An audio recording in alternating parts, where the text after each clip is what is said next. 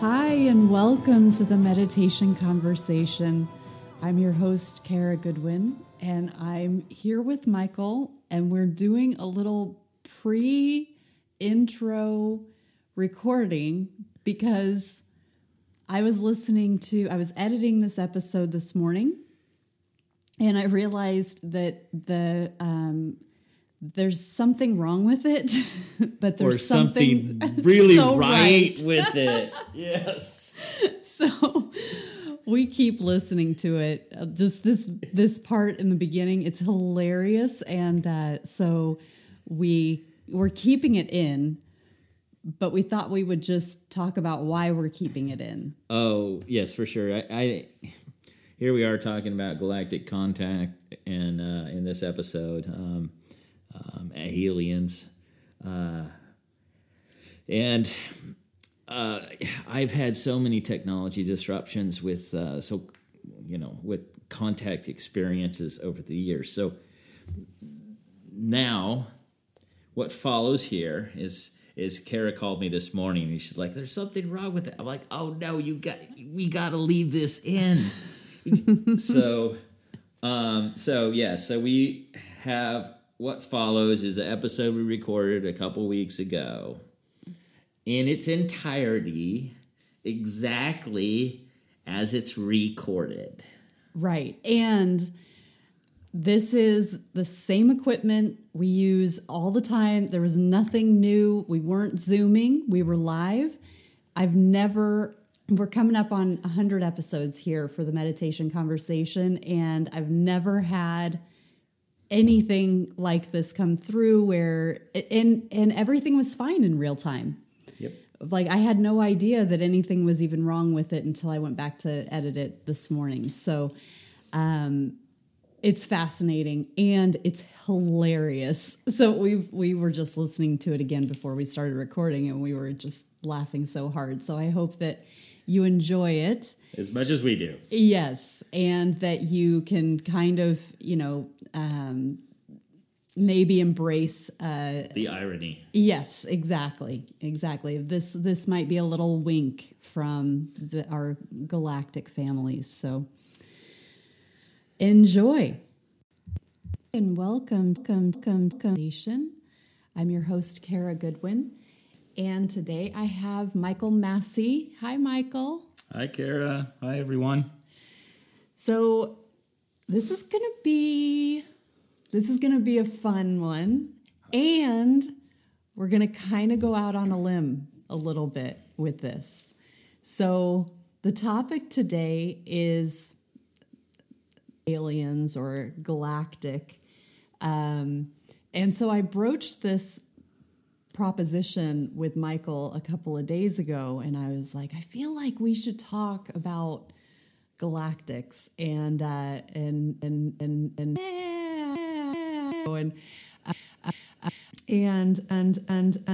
so that's but it risky because yourself out there,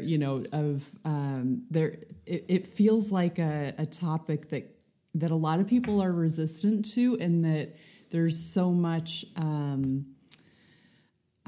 there's a lot of judgment, I feel, frankly, when if you don't believe, there seems to be a lot of judgment for people who do. And so you are kind of like, it feels a little bit vulnerable to bring it up. So, but at the end of the day, this is totally an opt-in experience. You choose the episodes that you want to listen to, and nobody's forcing you to listen. So if it's not interesting for you, then you just move on. But I think that there is some really valuable information that we could get into here. And I myself really didn't think a lot about galactics, or I guess I should say that I had sort of made my mind up until, even in 2020. I'd say I went into 2020 with a lot of doubt about aliens, and it just wasn't something that I really put much energy into because I had sort of been swayed out of it. But last year I watched the documentary Unacknowledged by Dr. Stephen Greer. And he also did Close Encounters of the Fifth Kind. I watched that as well. You can find those on Amazon Prime. I'm sure other places too, but I know at the time that I watched it, Unacknowledged was free with Prime, at least here in the U.S. And that was very eye-opening and very good, very well done.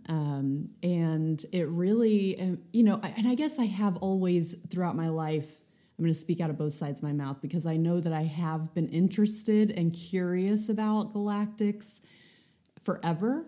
But just over time, I started to kind of be convinced that it was not real. And so that was kind of one of the last, the most recent dominoes to fall, I guess, in the fortress that I have put up of all the things that I knew to be true and not true that has come crumbling down in the last however long. But anyway, so if this topic is interesting to you, I highly recommend Unacknowledged. But again, thinking about myself, I was a child in the 80s, and I remember there being there was a lot of I don't know if you would say in pop culture or just in the population, in the mainstream, there was a lot about aliens at that time, a lot of fear, a lot of movies, like big movies. And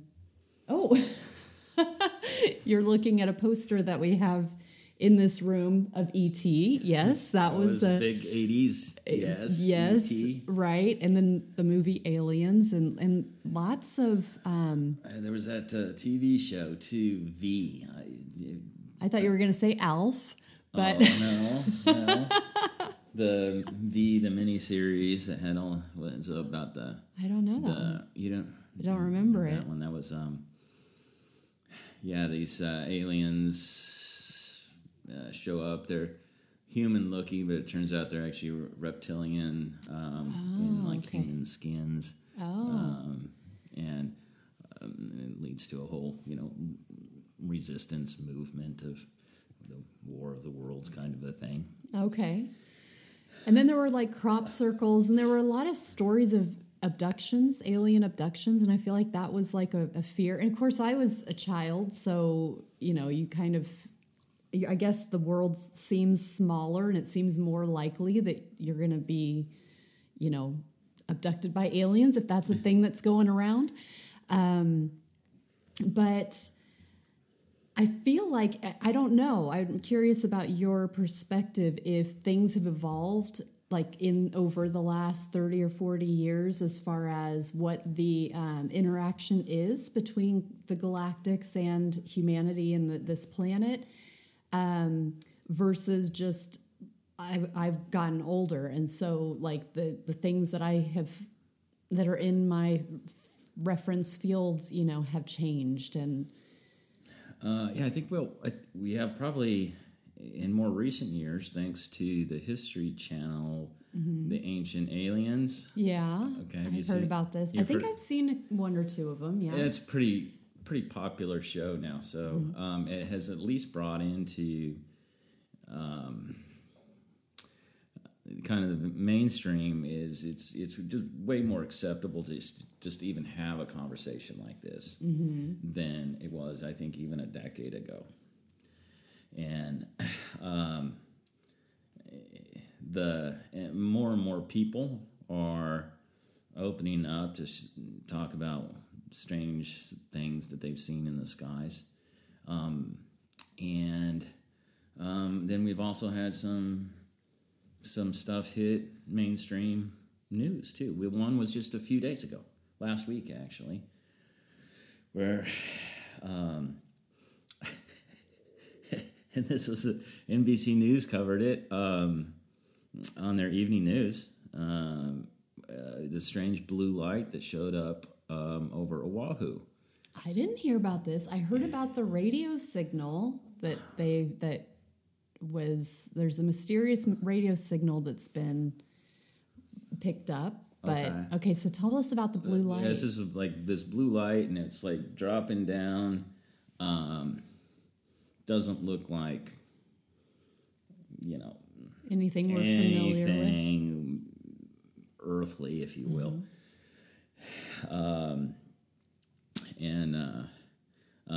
It was funny. The NBC anchor, I think they covered this story on Saturday night, and so you had the weekend anchor, and it says the FAA reports that there was no aircraft in the area or anything like that, and then he just looks at the camera with this like. it just doesn't like blank like just, I have nothing to say. Just look at the picture, it says everything. And it was a little funny moment there. I got a good chuckle out of that. What can you say? I think there's been some DoD release of footage of strange craft that was DoD being Department of Defense, and that was released last April or something like that. I think there were a lot of FBI files and stuff that have been declassified, or CIA or whatever, that have been declassified over the years related to this, and it's accessible by the public. Yeah, and I think it's like tons and tons and tons and tons of documents, just overwhelmingly. It's not like we're talking like 12 documents. It's like... Yeah. And so this, the first sighting I ever had personally was, I just left after being a year in Boston, and I was driving back across the country, relocating back to Southern California. And I had just crossed over the New Mexico to Arizona border. Mm-hmm. And I was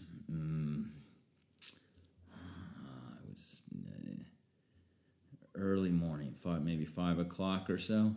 And so around 5 a.m., still dark.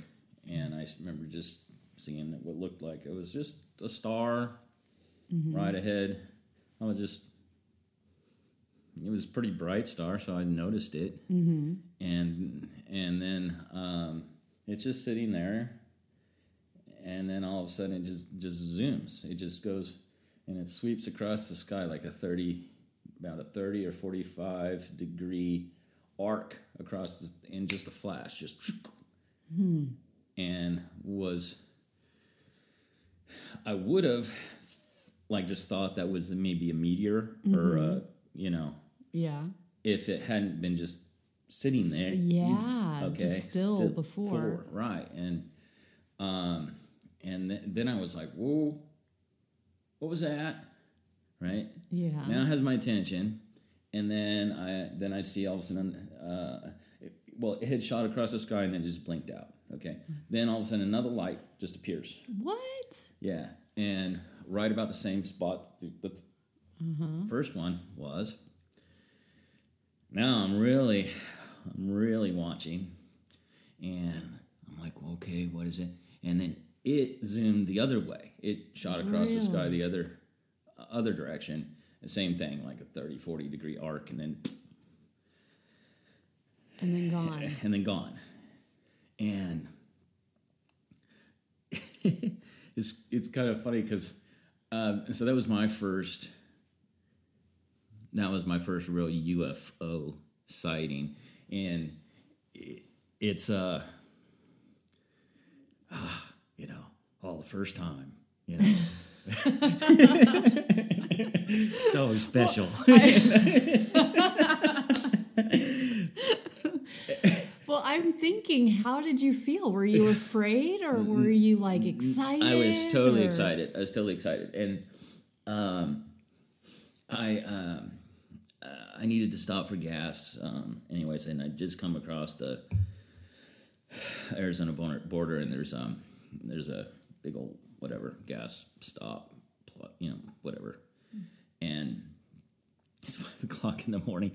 I was like, I parked and like ran in there like, hey, Yeah, I gotta tell did somebody. anybody see that? Like this was. It's like fluorescent lights. To me, I was like, it's going to be on the headlines, and the whole world had just changed, just like that, and I was just kind of like giddy like a kid, and of course, I had to quickly come to terms with. I think I might have been the only one that witnessed that. I'm like, yeah, and wow. well, yeah, and it would be after that. It would be many years before I saw anything else that was strange in the sky. And then it'd be fast forward to my time in Bloomington out at Lake Monroe. Yeah, so the story you just told was before your awakening. This was back in 2002. And your awakening was like 2010. 2009, 10. Okay, yeah. So this was years before. That. Yeah. Okay. Yeah. And then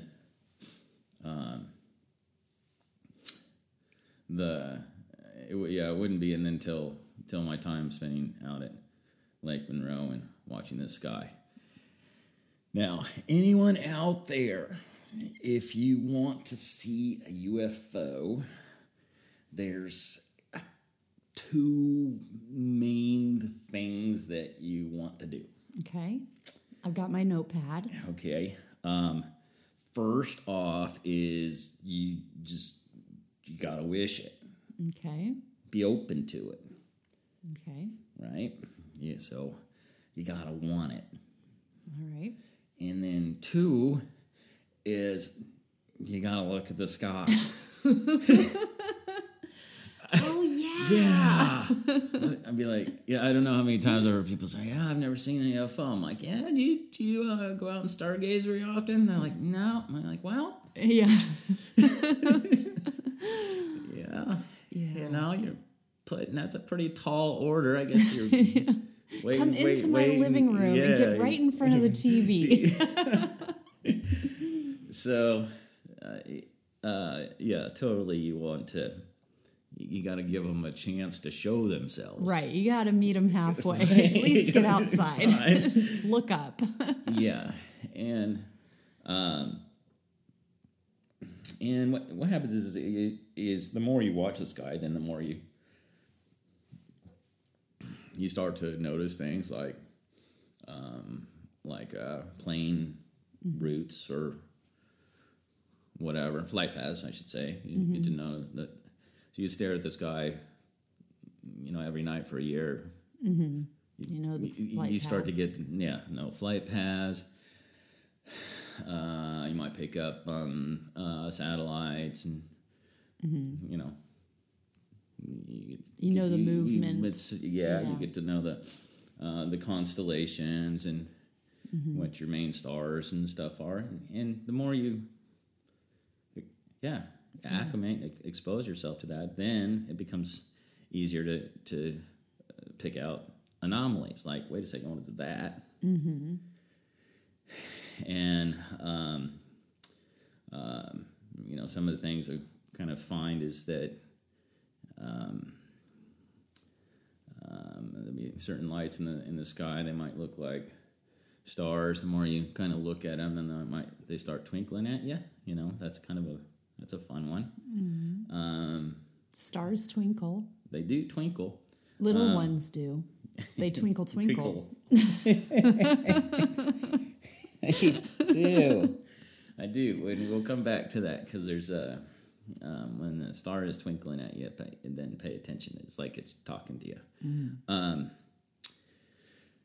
Or you see a number of times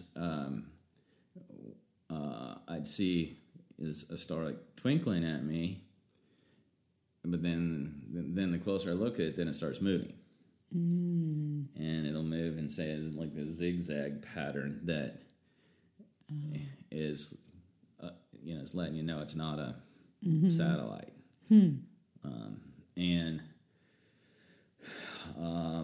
Now I had one particular one is. And if you need to like do this like alone because you're embarrassed or something, is talk back to them and start to see what happens. Are we talking about twinkling stars, or if you see something in the like sky that catches your eye? Yeah. So you mean speak out loud with your voice signature? Sure. Or just mentally, whichever you're most comfortable with. But hey, people talk to their pets. They talk to. I don't know what you're talking about. They talk to we talk to all kinds of things, and just using the voice and to talk to the sky, and why not?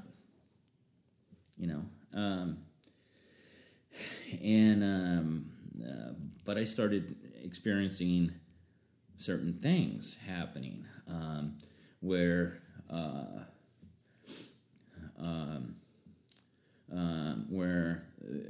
there'd be the materialization of these like triangular shaped craft. And so you're talking to the sky, there's nothing in the sky yet, and then something appears. Yeah. So tell us a little bit about like what sorts of things are you projecting? Like the desire for something benevolent to appear, or what? Yeah, as an example, it's sort of like it's like putting out a little like what you might do on a ham radio or something. The breaker. Is there anybody out there? Kind of just a. Anybody just out there? Anybody. Well, you can be specific if you want, I guess. But I'm just thinking if there are lower. Is there anybody out there? But if there's because I guess you could have lower forms of interference and higher forms of benevolence. So I don't know if you're new to this kind of stuff. Do you want to be careful or specific? When it comes to just spotting these things, does it matter so much? I don't know. It depends, I guess, on what you're after. If you just want signs of life, in the sky, and typically what happens is you're gonna automatically attract whatever is in resonant frequency to whoever you are. So if your orientation, is towards love and light and things that are good and sweet and peaceful and all that, then that's who you're gonna. Okay. That's who you're gonna end up making contact with. I remember one time, and it's fascinating too as well, because these the craft and whoever's aboard them are much more advanced than we are. Humanity is in terms of they have like a quantum sensors that can. I want those. What? I want those. Yeah. Can you get them at Montgomery Ward? Yeah. They know exactly who's watching them and who can see them and who cannot. So I remember one time I had a gal I was dating. We didn't last much longer than 2009 because, anyways. But she was with me out at the lake, and we were lying on top of these picnic tables that were next to each other. And she had just closed her eyes. And I spotted what I sometimes call is a high mover. So it's one of these kind of zigzaggy craft that's way in the kind of the upper atmosphere. And so I spotted it, and sure enough, and it's kind of coming in. It starts to get a little bit brighter, and then so I just telepathically I just said hi. I'm like, hey, I see you, hi, and it spotlighted me. It changes. Whoop. Really? Yeah, it came about a third the size of the moon. All of a sudden, Really? yeah, Oh it went my from a little gosh. speck in the sky to all of a sudden, boop, it's about a third the size of the moon. Just this big, bright light. Wow. And I'm like, I nudged my gal at the time. I'm like, hey, you gotta check it out. And she goes, what? And as soon as she opens her eyes, it disappeared. And she's like, what? I'm like, I guess that was just for me. And so this is one of the things too is it's tough to go UFO spotting with anyone else because of this, because the things they'll reveal there are generally just for you, which is a bit of a rub because we always want to share. Yeah, we want to have. Hey, did you see that? Yeah. Also, and occasionally there are sightings such as that. There was a big one. The lights over Phoenix. I don't know if you remember that from back in the late 90s, I think it was. I think I've heard of that. Dozens of these lights in the sky. And it was a mass sighting? Yeah, it was witnessed by thousands of people. My grandmother was there in Phoenix at the time, and she saw them. So that was... So occasionally that does... Mm-hmm. That does happen. Consider yourself lucky, if you get to spot something with somebody else. Yeah. So now, if you've seen the movie Contact, Jodie Foster? I have seen that, but I don't remember it. I know I watched it when it was new. One of the early kind of opening lines. That her dad, when she's just a little girl and, playing with radio or like a transmitter little hand, shortwave radio, and her telescope with her dad, and she asks her dad, if there's, is there life out there, somewhere, and her dad says, I don't know, but if there isn't, seems like an awful waste of space. Yeah. Great line. And that ends up being the closing line of the movie when after she's made contact and all that experience, and then she's talking to some kids, and they're like, and she says the same thing. Yeah. And it's a big universe. Yeah. One of in our recent workshop, one of the slides we had put up there is what's called the deep field. And you can Google this image. It's an image from Hubble called the deep field.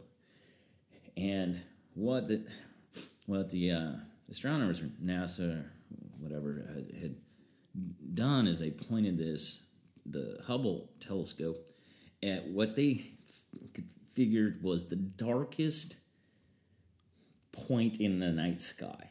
Okay. So they tried to, in between the bajillion stars and stuff, they found the darkest patch that they could. And it's, we're talking, and I'm not pointing at that. So you're talking about, just a few pixels of the night sky is what they're focused this telescope on. And then they did, I think, a 3-week-long exposure of just that one little piece of the sky. And what emerged out of that is astonishing. Tell us. Over 10,000 galaxies. What? Each of them containing billions of stars shows. I know. Wow. And you're like, oh my gosh. goodness, right? Now, I look at that and I'm like, all right.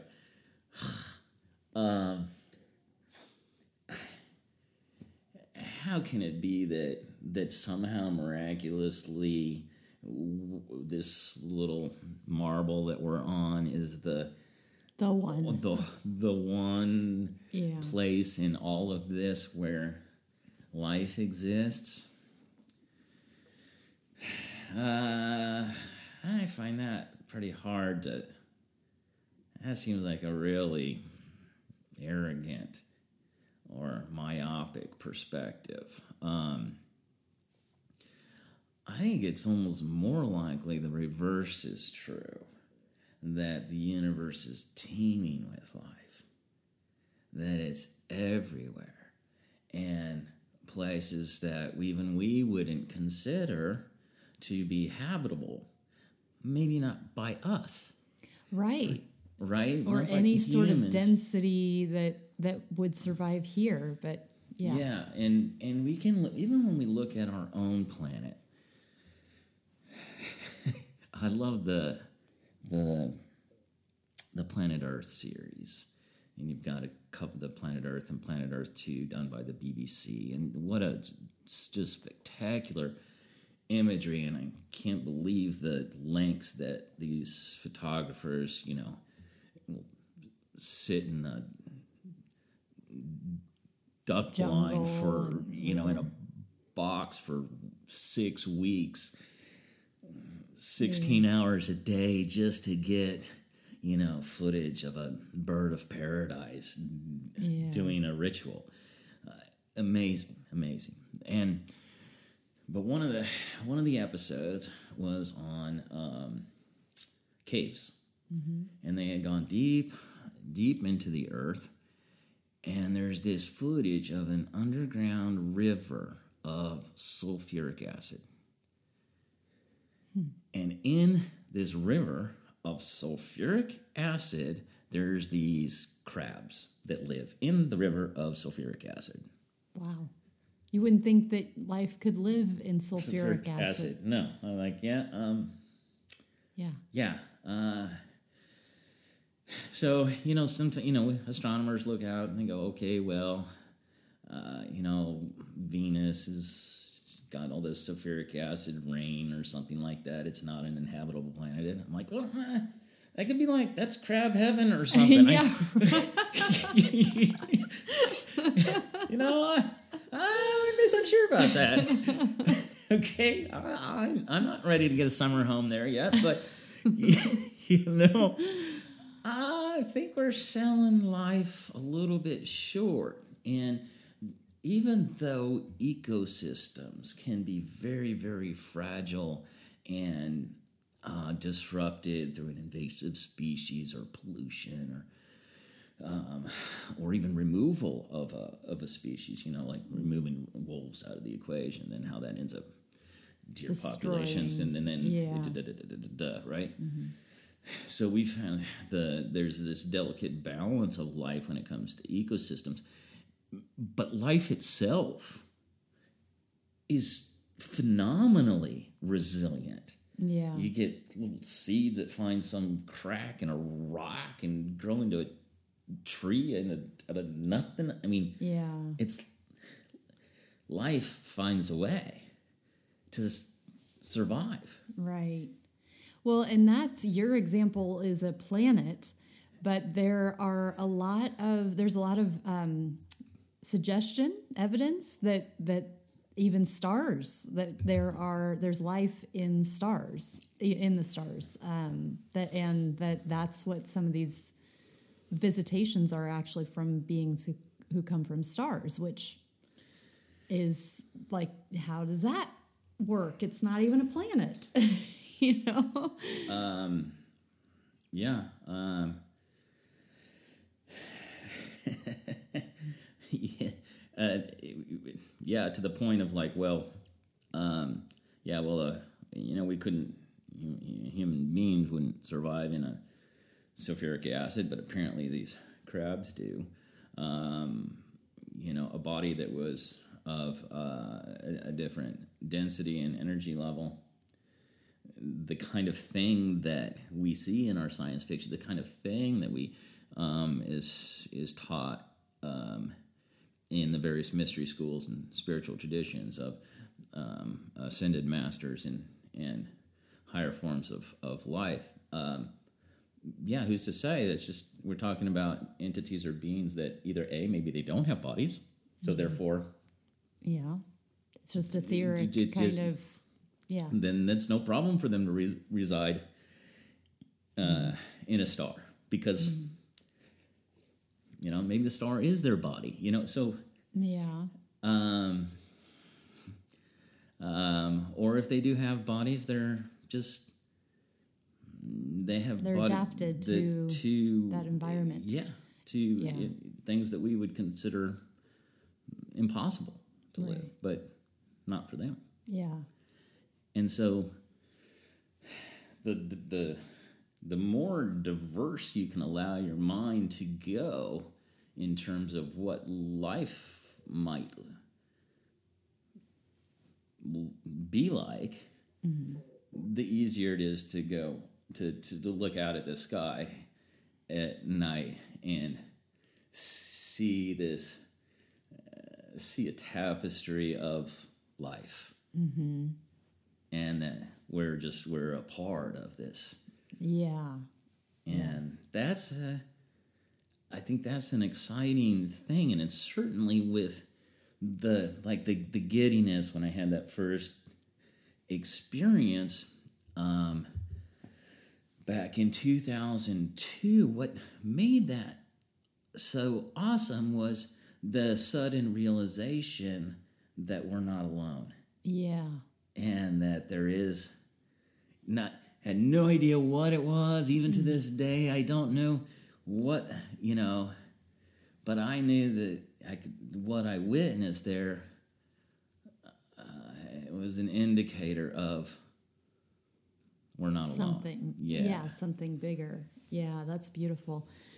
So you mentioned like mystery schools and things like that, and there are a lot of teachings aligned with like ascension and things like that that talk about that many humans have star families or have like galactic families.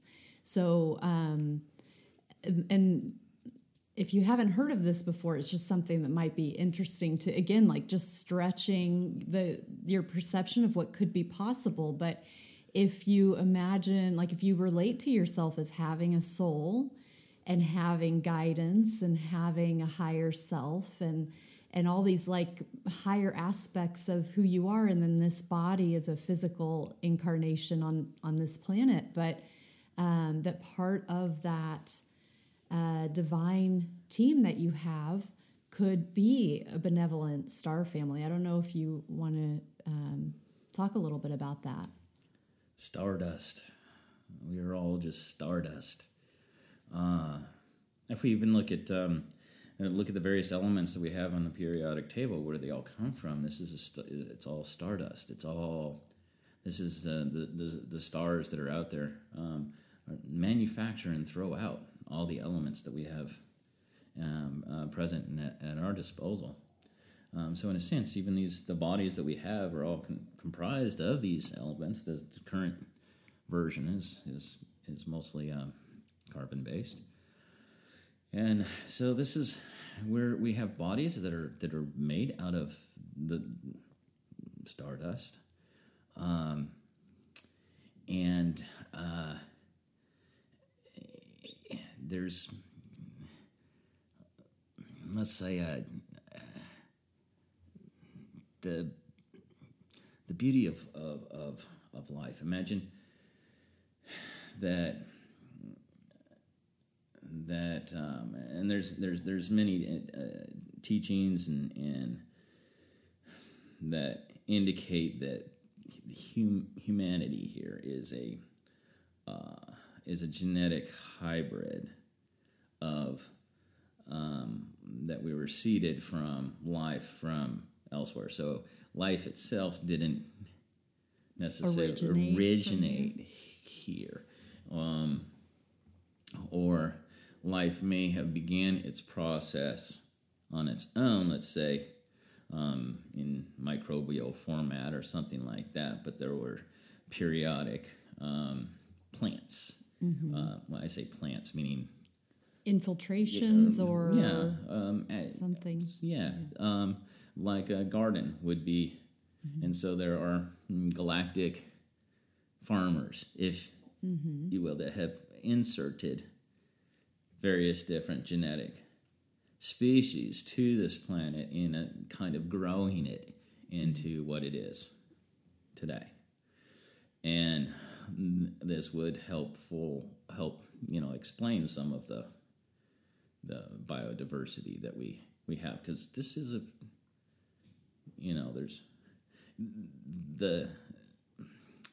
we have a lot of life forms on this planet, and that's one of the things that we wouldn't necessarily expect to find everywhere. Right. Okay, you might have there might be a planet with actually 2 plants and 3 animals, and that's or it's a planet it's like in Venus. Well, it's all inhabited by crabs. That's it. It's the only thing that can live there. That might be it. And that somehow, though, then that life form made its way here also. But of course, the only place that it could survive from coming from Venus to here is in a cave. Way down deep. Yeah, that's the only place it can be. And then when we look at what DNA is, and it's really just an information matrix that then provides the organizational structure for matter to form into complex systems. So the information content, is it not the light from the stars that comes is an information beam that then can encode DNA to actually produce certain life forms. So I remember a fun contemplation I had at one time to think about what a rare and precious gift it actually is to be here on Earth in a body. That all of us are from the stars, and that we were the ones that were fortunate enough to be able to incarnate into a body, and we originated from the stars. And so there's 7 billion people on the planet. There's way more than 7 billion stars out there. So we're the lucky ones. Yeah. Well, I've heard this, that there's and I think you've said it, and I've heard others say that there is there are many beings who would love to be embodied on this planet right now, and it has a lot of attention from the galactics. They're those who are able to tune in. I've heard this very consistently, that it's quite a show we're putting on here. And because we're going through such an intense period of change right now, planetarily and within our humanity and within all sentient beings, that we have a lot of attention. And I even saw one person who was channeling, I can't remember. It was some documentary of this guy who channeled a galactic presence. And they were like, "What do you do for entertainment?" And they're like, "Oh, we watch Earth." So well done. Yes. And and speaking of channel material, some of this stuff is finds its way into into mainstream culture that are messages from Star Family, if you will. And one of them would be the whole Star Trek. Thanks to Gene Roddenberry for bringing this one. And now the original Star Trek series was revolutionary at the time, certainly popular. It went on to produce the Star Trek Next Generation, which was quite a bit superior in many ways.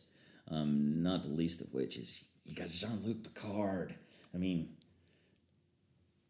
I don't know him. Patrick Stewart, Sir Patrick Stewart, who as the captain of the Enterprise. And, that's his character? Yeah. Okay. Yeah. I know Patrick Stewart. Right. He's got to be one of the most he's like Sean Connery. Who doesn't like? Yeah. Who doesn't like Patrick Stewart? He's awesome in everything he does, and so he plays the captain of the Enterprise, and so they travel, they're traveling and exploring the galaxy and as part of the Federation, and they have protocols. When they find a new, what's called an M-class planet that has a life there. And so they have non-interference policies, particularly if the culture is pre-warp. Pre-warp. Pre-warp, okay. Which means they have not yet developed a warp drive or light speed engine. Okay, it isn't until you have a light speed engine that you're really able to explore. Okay. Because it's standard thrust or impulse drives it's difficult, if not impossible, to hardly get outside your own solar system. Okay. You need a light speed engine in order to get from star system to star system. Okay. So if a culture is pre-warp, then it's against protocol.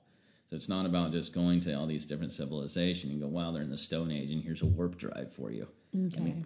You allowing, and it's part of honoring the evolution of each species and each planet to let it to grow up. Okay. And it's on its own. And there's wisdom and merit, and that's actually the benign or benevolent approach. Mm-hmm. And to not be so bold as to presume that the course that another species should be taking. Yeah. You allow them to find themselves in their own way. So, but once a civilization gets up to that place where they're getting warp capability, then they come on the radar of the Federation, at which point then the Federation will make contact, what they call first contact, and begin to evaluate that planet for inclusion into the Federation of Planets. Okay. But one of the stipulations is that that planet must have achieved peace on its own. Okay. Planet, its own planet they have to get beyond war. Okay. To be included in the Federation of Planets. So you can see that, wait a second, that sounds a little bit like maybe where we're at as a planet, and that while there are sightings and whatnot, in terms of some kind of a mass landing of us inclusion in some kind of galactic federation of planets, we're not quite mature or old enough yet. But we're getting there. Yeah. And so, and we're getting close. Not quite there yet. Okay. But we need to find unity as a people,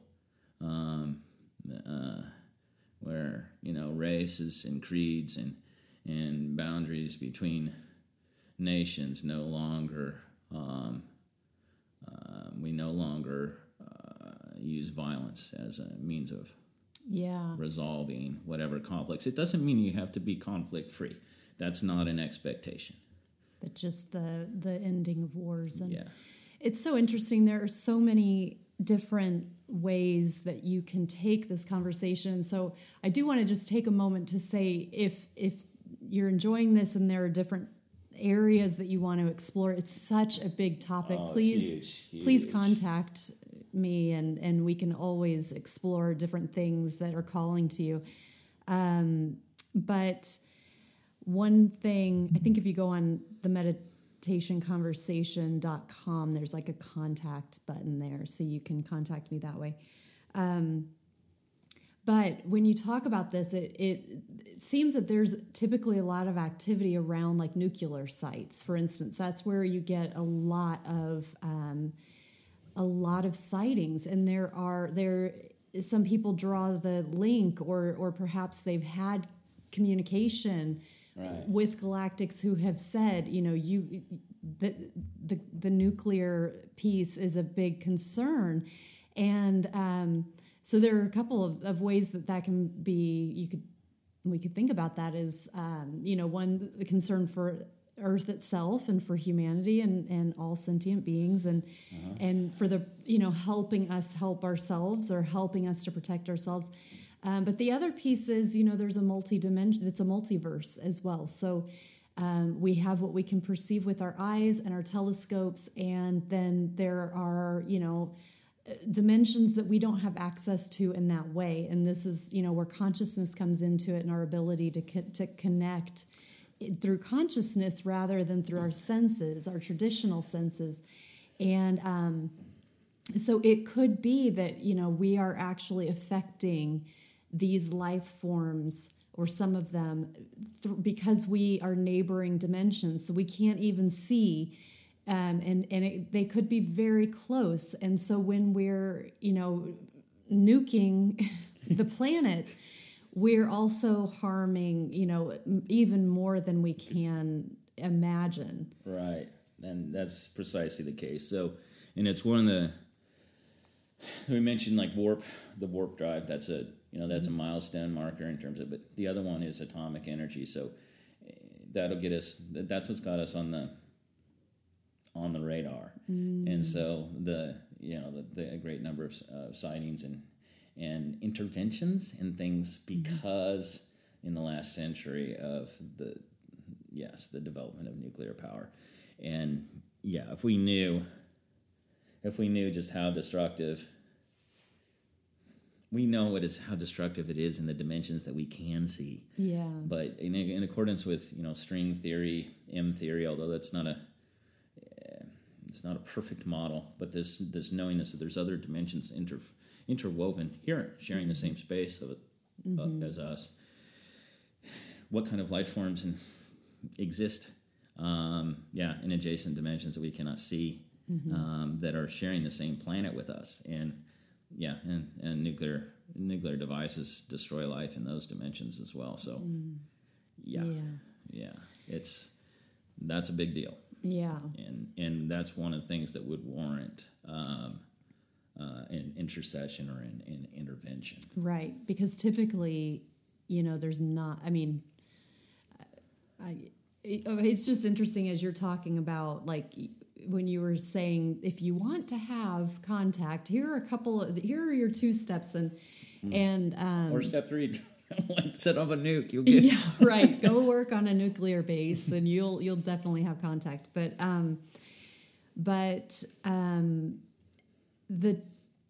the telepathic piece is interesting as well, because like you mentioned, that so many of these beings are highly advanced, and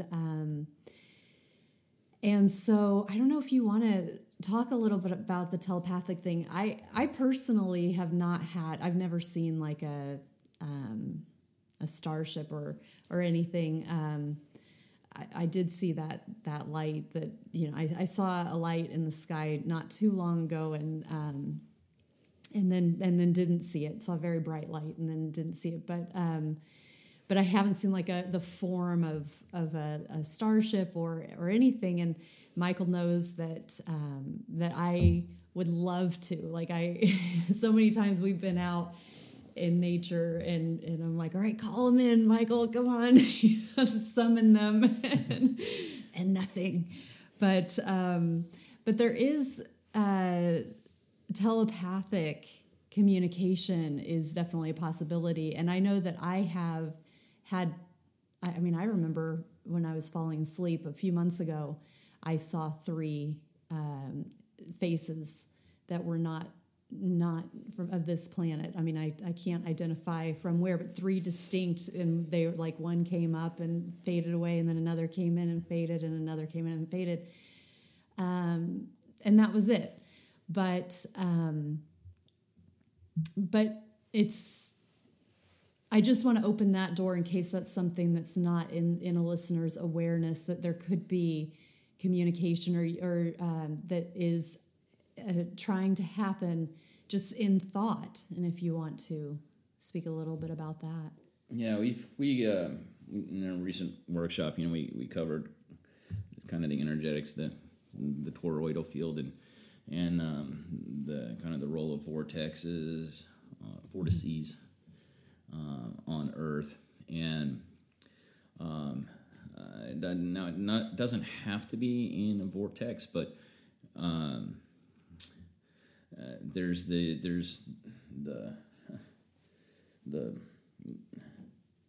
empty space is not exactly empty. It's full of energy and fields and things, and so the around vortex locations, what you're going to have is this spiraling galactic or cosmic energy and fields that are actually easier to access because they're not shielded. Okay. There's less shielding, which makes it easier for our brain. Our brain is just an antenna. It's a tuner. Mm-hmm. And once we kind of get comfortable with this notion that the thoughts that we have aren't localized within our neurons, we're not self-generating thoughts. What we're doing is we have a brain which is a tuner, and it forms neural networks that allow us to access thought that is in the field. Okay. That really flips things, to think of it that way. Yeah, and that's a different way of understanding. It's like a receiver. Yeah, and so what you're really just working your own antenna system, but we all have that, and thoughts themselves are shared. So it's under this. It's this model I'm kind of referencing here. Then know that if I'm across town and I happen to be thinking about you, Kara, that's actually a shared field. Okay, so if you were then, let's say, if you're not distracted or you're by something else, what would happen is you would start thinking about me too. And whether or not we're actually sharing the same thought, you see, that would be getting to more advanced levels of telepathy. That would start to come into much greater clarity, where actually the thought form itself can be shared. Okay. Now, most of us, almost everyone here, and who's listening too, is already familiar with this phenomenon. Mm-hmm. Yeah, right. And it's the phone rings. And it's like, oh, it's your bestie from college or something across the country. You're like, I was just thinking about you. Yeah. And all of a sudden there they are, right? Mm-hmm. Or you've been on the other side of that, where all of a sudden you call somebody up and they're like, hey, I was just thinking about you. Yeah. Right? Mm-hmm.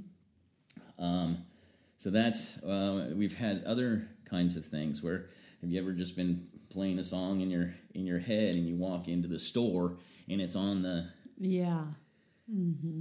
It's playing out the speakers there. Now, this is part of what's happening in the greater field, and what our brain is actually doing is tuning into the field. Okay. And that's where it's getting its information from, and that's where thought is generated. this is why you have,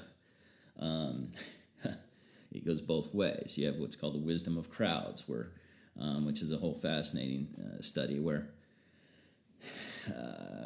you can have non-experts within a crowd solving expert problems because they somehow collectively as a crowd they're able to tap into like different people can tap into different things, and somehow the crowd itself can solve a problem that no one individual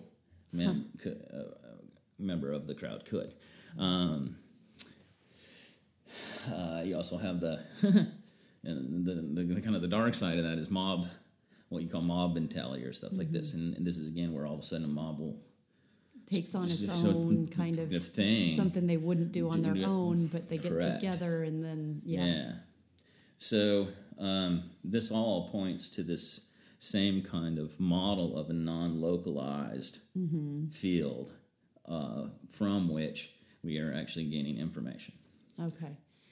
And so then if we apply that to life outside of this planet, because when you talk about that, I think of like the field like in the vicinity, I mean, if you're thinking of like a group of people, they have to be physically together for the examples that you're talking about, like a mob, you need that localized. Right.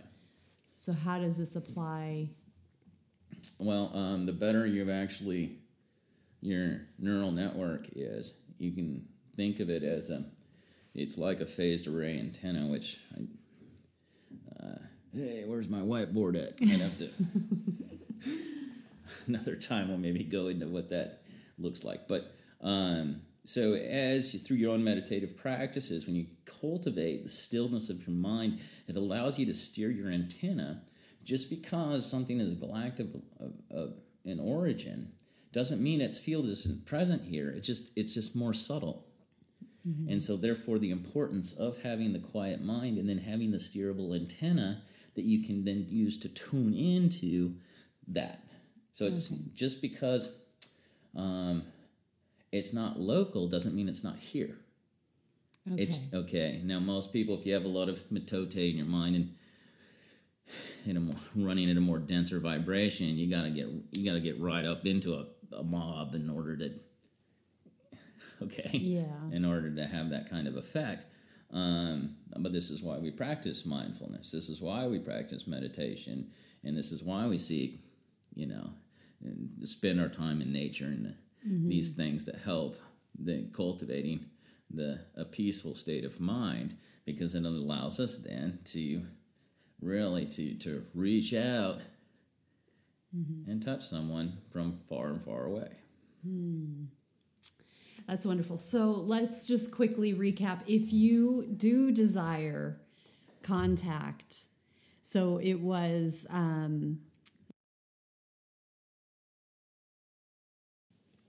okay. So one is to set the intention, really. Put your desire out there that you desire contact, or to see something, or and then two, it was spend time outside, look at the sky. Yeah. And And would you say that it helps to release any fear or resistance? Always, because when we talked about just setting your intention, it's being open. It's about being open, and fear is a closed state. Yeah. And so, if you're afraid, then you're really not open. Yeah. So well, it was funny because I don't know if you remember, I shared with you that a few weeks ago I had a dream. It was just a dream, but there was a ship above me, and it was like right above me, and it was so close. And I just felt the fear come in, and I felt myself close up, and it just sped right off. It just disappeared, and I was like, "Dang it!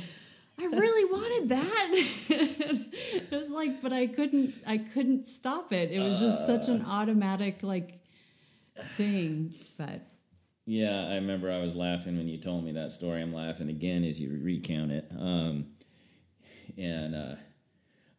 Let's see, we do have to laugh at each other. We laugh at ourselves for sure. Right. And because there's so many people, you say, okay, if you really walked out in your backyard and a big old, flying saucer, like literally just like came down and landed in your backyard. Yeah.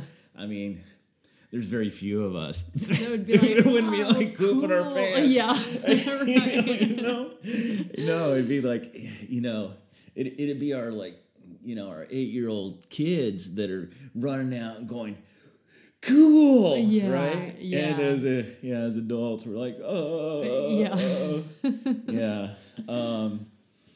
And so, don't feel bad if you have that kind of a response when you see something,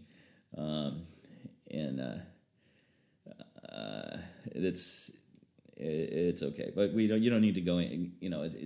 Don't need to go into it that way. Or you're not. Yeah. Do your best. Yeah, right. Do your best. Well, what a great topic. Thank you. This was fun. Yeah. This was fun. And like I said, I reinforce what I said. If there are things that you want to hear about, and on this topic or on other topics, if you have things that you want me to ask Michael on your behalf, I'm happy to do that, or on any other topic. So, and thank you for listening.